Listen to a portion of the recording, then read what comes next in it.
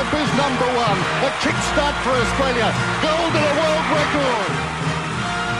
Now it's Donovan Bailey trying to pick up runners. Donovan Bailey is putting on a third. He's got it! 9.84, a world record for Donovan Bailey and a gold medal! A perfect score. 10.0 for Nadia Comaneci. A perfect score. The first time I've never seen it like this. So in over 100 years, nobody's won as many medals at the Olympic Games in any sport than this great champion, Michael Phelps. Usain Bolt sprinting ahead, winning by daylight and setting a world record, 9.68. The wind is okay. How easy was that? Welcome back to Off the Podium for the next interview in our series of Olympians, past, present, future, as we carry you through the Tokyo 2020 Olympics that never was, that will eventually be 2021. And we've been able to discuss things with Olympic athletes from Winter Olympics, from past Summer Olympics, several who were even supposed to be competing in 2020 this year.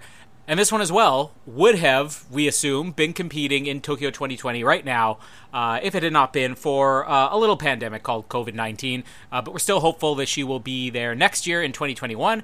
We're talking to Kylie Masse, the Olympic bronze medalist from the 2016 Rio Games in the 100-meter backstroke. Backstroke, which has quickly become her specialty. And even though she had the Olympic shining moment, we get to talk to her about what really I think was her coming out party, which was the World Championships in 2017. She's the reigning world champion now and Canadian record holder. And she's really just emerged from Rio until now as being maybe arguably the star of the Canadian swimming team. And we get to cover everything from her early competitions through the Rio Olympics, through the Commonwealth Games, the World Championships, and then all of her thoughts on the postponement of Tokyo as well. You can listen through to them because we're going to get to go over her My Name Is survey, which we do with all the athletes, which is something that Team Canada's done, and we assume would have been doing right now, but we get to beat them to the punch here. So enjoy our interview here with Olympic bronze medalist from Rio, Kylie Masse.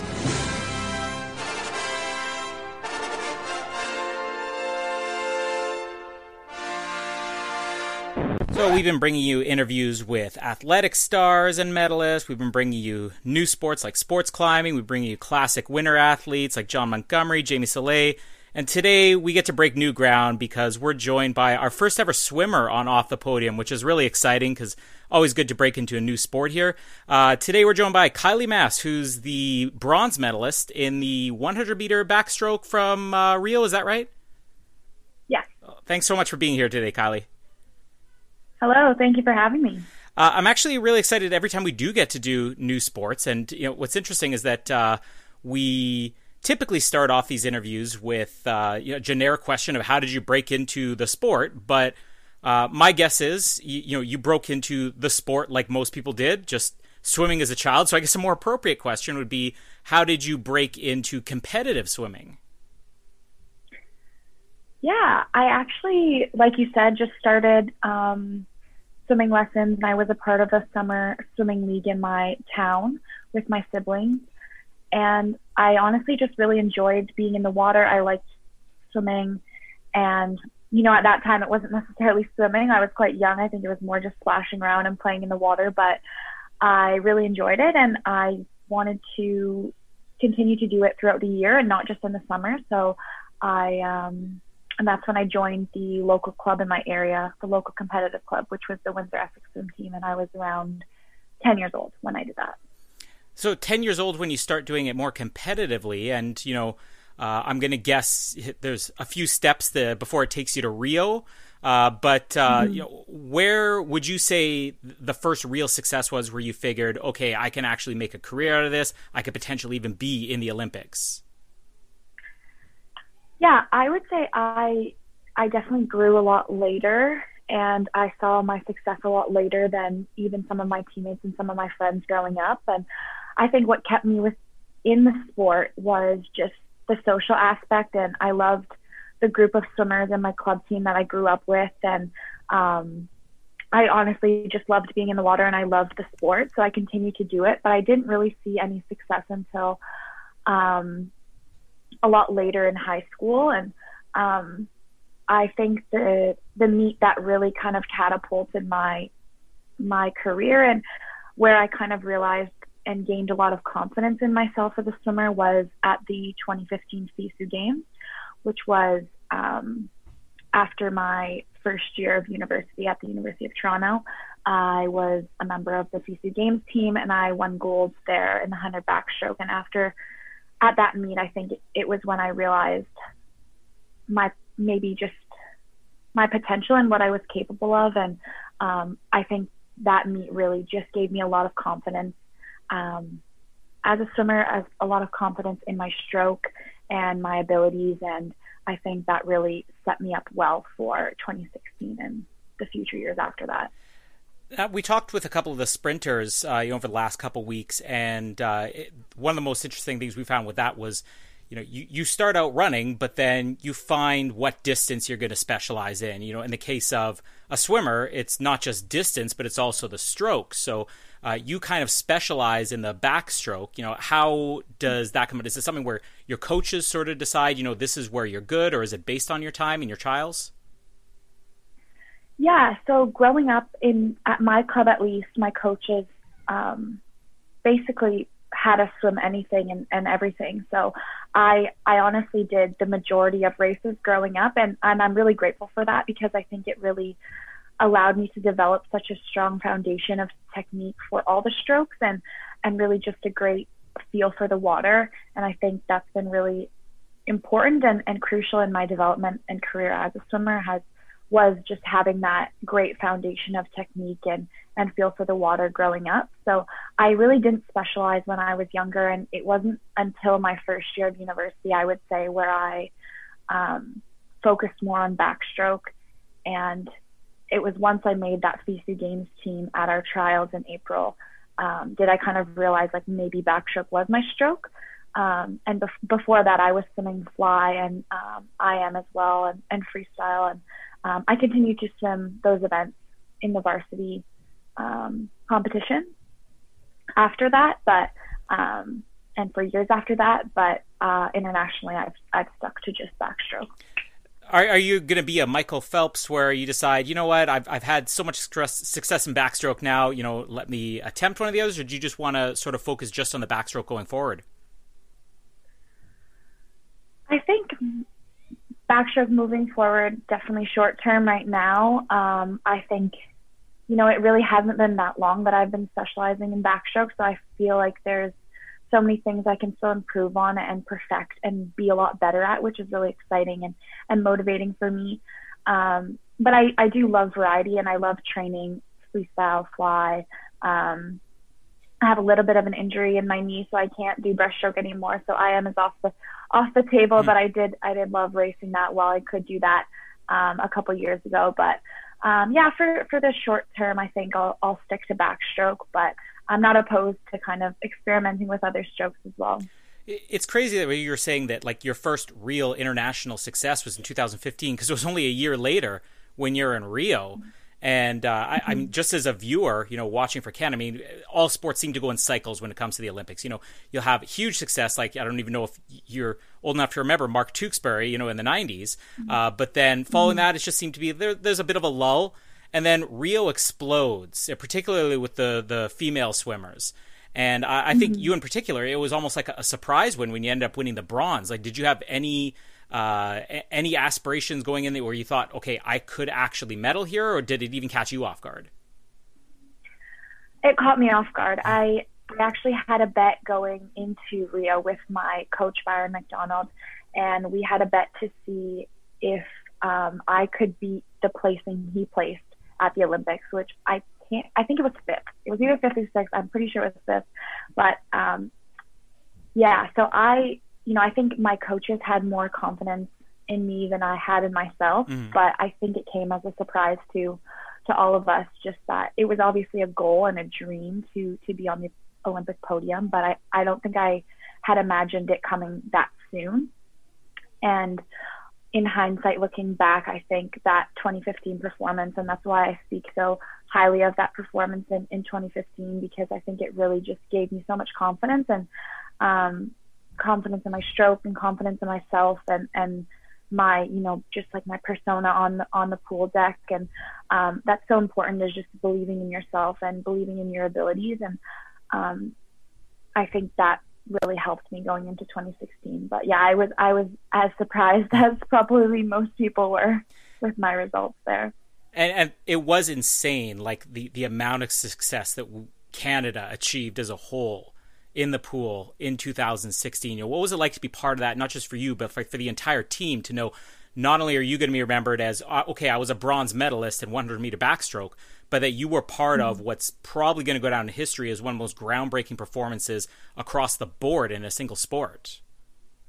Mm-hmm. It was so incredible, and it was so special to be a part of. And I think when you're in that bubble and when you're kind of surrounded by each other, you don't really know how impactful it has been until you kind of escape from that bubble and you see other people and you hear the media and you hear these questions being asked. And it really felt normal around, like, on the pool deck and amongst those, like, our Canadian team with the success that we had.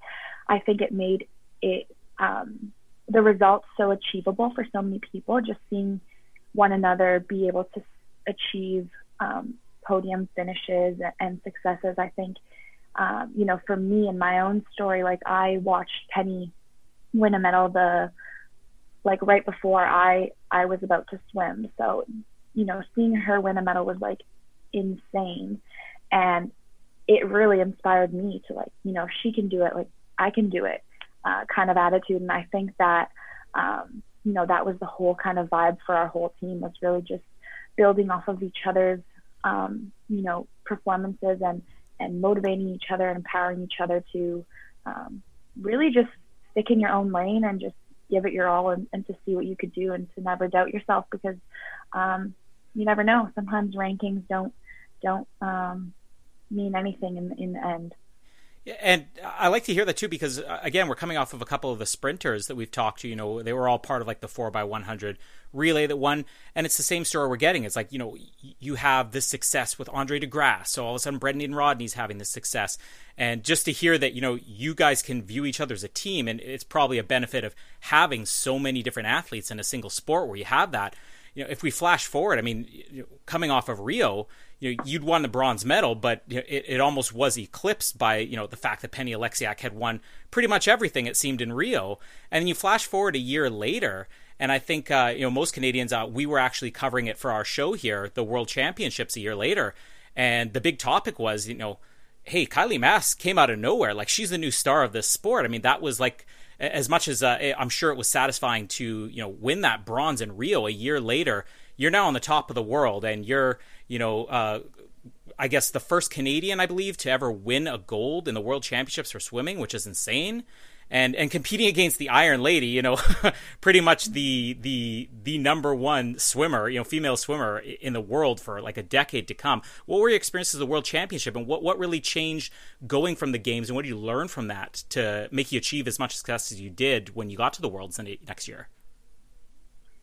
Yeah, I think just continuing on that confidence in myself and my abilities, and knowing that I belonged on the international stage was something, psychologically that was important to me. And then obviously just continuing my hard training. And I think before, in 2015, 2016, I was obviously training hard, but I didn't really have a concept of my own times and my own abilities. And, once I saw some of those faster times, once I put up some of those faster times myself, I kind of gained more of an understanding of what I was capable of, and what more I wanted and how much faster I wanted. And so, just continuing to develop my stroke and work a lot more on backstroke and pace and speed, as well as endurance. And I think for me, going into 2017, it was just important to keep my head down and not let external pressures or thoughts kind of get to me, because there was quite a surrounding I don't know the word just, I guess, pressure just from Rio going into 2017. And then I had posted a fast time at our trials to make our world championship team. So going into world championships themselves, it was quite overwhelming. And obviously racing Katinka in her home pool was incredible. And it seems like a blur now, so long ago, but I think just my development through the years has, and learning more about myself and how I can continue to get better and continue to stay positive and just mindful in my own lane and focusing on myself are things that have been really important to me over the last couple of years. And you actually beat Katinka Hoser. You beat the Iron Lady in those heats. And then you put up an even faster time in the semis, and you break your own record in the finals. When you're going from the heats to the semis to the finals, were you feeling pressure like, oh, now I got to top this? Or was it giving the adrenaline, okay, look what I did in the heats, now let me do the semis, and then just get even better and better with each round? Yeah, I think a bit of both. I was told by coaches, and I knew in the back of my head it was a 3-step process, and I needed to do the heats and then do the semifinals before I could even get to the finals. So I was trying not to think about, the final, but that was obviously my goal. And I think it's just a combination of, knowing your goal and knowing what you want to achieve, but also not getting too caught up in it, and just focusing on yourself and not getting too caught up in the environment and, what's going on around you. And now, obviously, we would be in Tokyo right now if it wasn't for some other circumstances. And Canada, of course, was the first nation to even pull out of Tokyo. But do you have any thoughts you wanted to share on the postponement of this? Is it a good thing? Are you one of these athletes where you're like, okay, now I got an extra year to prepare for this? Or is it something where you think, okay, is this something that could potentially set me back for a whole year wait? No, I'm definitely looking at it as another year to get better and just so much more time to continue to improve and perfect my stroke and develop to be a faster and better swimmer. And, obviously it is disappointing. And I think throughout this whole period, I've just tried to keep a positive outlook and find those silver linings. I know the pandemic is obviously way bigger than sport and so much more important. So finding those silver linings and realizing that the whole world has been impacted by this. And whether you're an athlete or you're working in an office or you're a teacher, like every single person in the entire world has been affected by this and has had to readjust their schedules and their routines and lifestyles. So yes, it was disappointing just knowing that we had worked, what we had worked for and planned for so long was going to be moved. But at the same time, I'm super ecstatic to have another year to train and to get better. And I mean, we're obviously going to be waiting for 2021, and you're going to be one of the top stars going into it. To give you something to look forward to here, final set of questions we have. We actually take this from the Team Canada website, so I don't even think you got to do this in Rio, but Team Canada website had all the athletes, or a lot of the athletes, fill out this questionnaire in their own handwriting, and some of it involves drawing pictures and everything. So you're going to be the second athlete we've been able to interview on here who we're sure will get to fill this out, next year when you get to do this. I'm going to be using Emily Overholt's base here with her. She's got some pretty epic answers, so no pressure. But oh no, I'll kind of go through a few of these here with you. So your answer: who would be the greatest Olympian of all time? Oh man. Feel free to say yourself too. Michael Phelps. Michael Phelps. You're in the right sport. This is the right answer. Yeah. First Olympics you remember watching. This might make me feel old. 2008. Okay, I do feel, because mine was Mark Tewksbury in 92. Okay. But 2008, hey, there's good games. I'm going to skip the draw a picture of yourself, because you can't do that on the air. Your favorite ice cream flavor is? Cookie dough. Cookie dough, nice. Now, this is a fun question. So in your sport, you actually may get the luxury of this because they have the big grand entrances now for the swimmers. So if you were a baseball player, what would your walk-up music be? Now, in this case, when you're out there in Tokyo and you're entering, what would be your ideal music playing for your entrance? Ideal music genre? I would say like rap something really upbeat and kind of loud and in your face. Pump up. Here's a good one. In a movie about your life, who would play you? Oh. I have an answer for this, but I'm interested to hear yours. I honestly have no idea. I'm terrible with actresses and movies, so I'm not sure. I'm going to give you the answer that you can answer next year. You have like a striking resemblance to Emmy Rossum, who is on the TV show Shameless, and she was in the Phantom of the Opera movie. Okay. So next year, answer that, and that will be like your high five to off the podium. Hey, I'm giving your answer here. Perfect. The most recent TV show you binge watched is? Selling Sunset. Sorry, what was that? Selling Sunset. I don't even think I've heard of that. Is it on Netflix? Yeah, the second season just came out. Oh, okay. I'm going to check it out, and then I'll give you the answer in 2021 if it's any good. The biggest fear in life that you have is? Biggest fear is, this probably sounds silly, but I'm claustrophobic and I have a large fear of getting stuck in an elevator.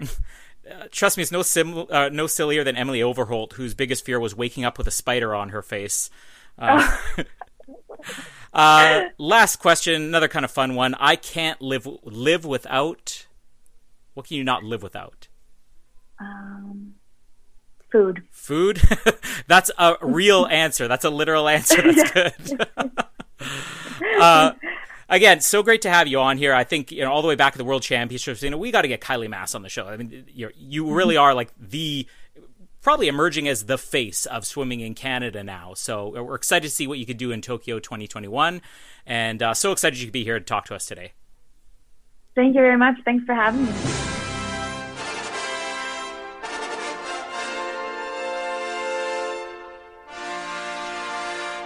Thank you again to Kylie Masse and to her people for setting up this interview. And at this point, we're nearing the end of the summer. And we said at the beginning of the summer when we interviewed John Montgomery way back when that we were going to carry you through the entire summer with a series of Olympic interviews.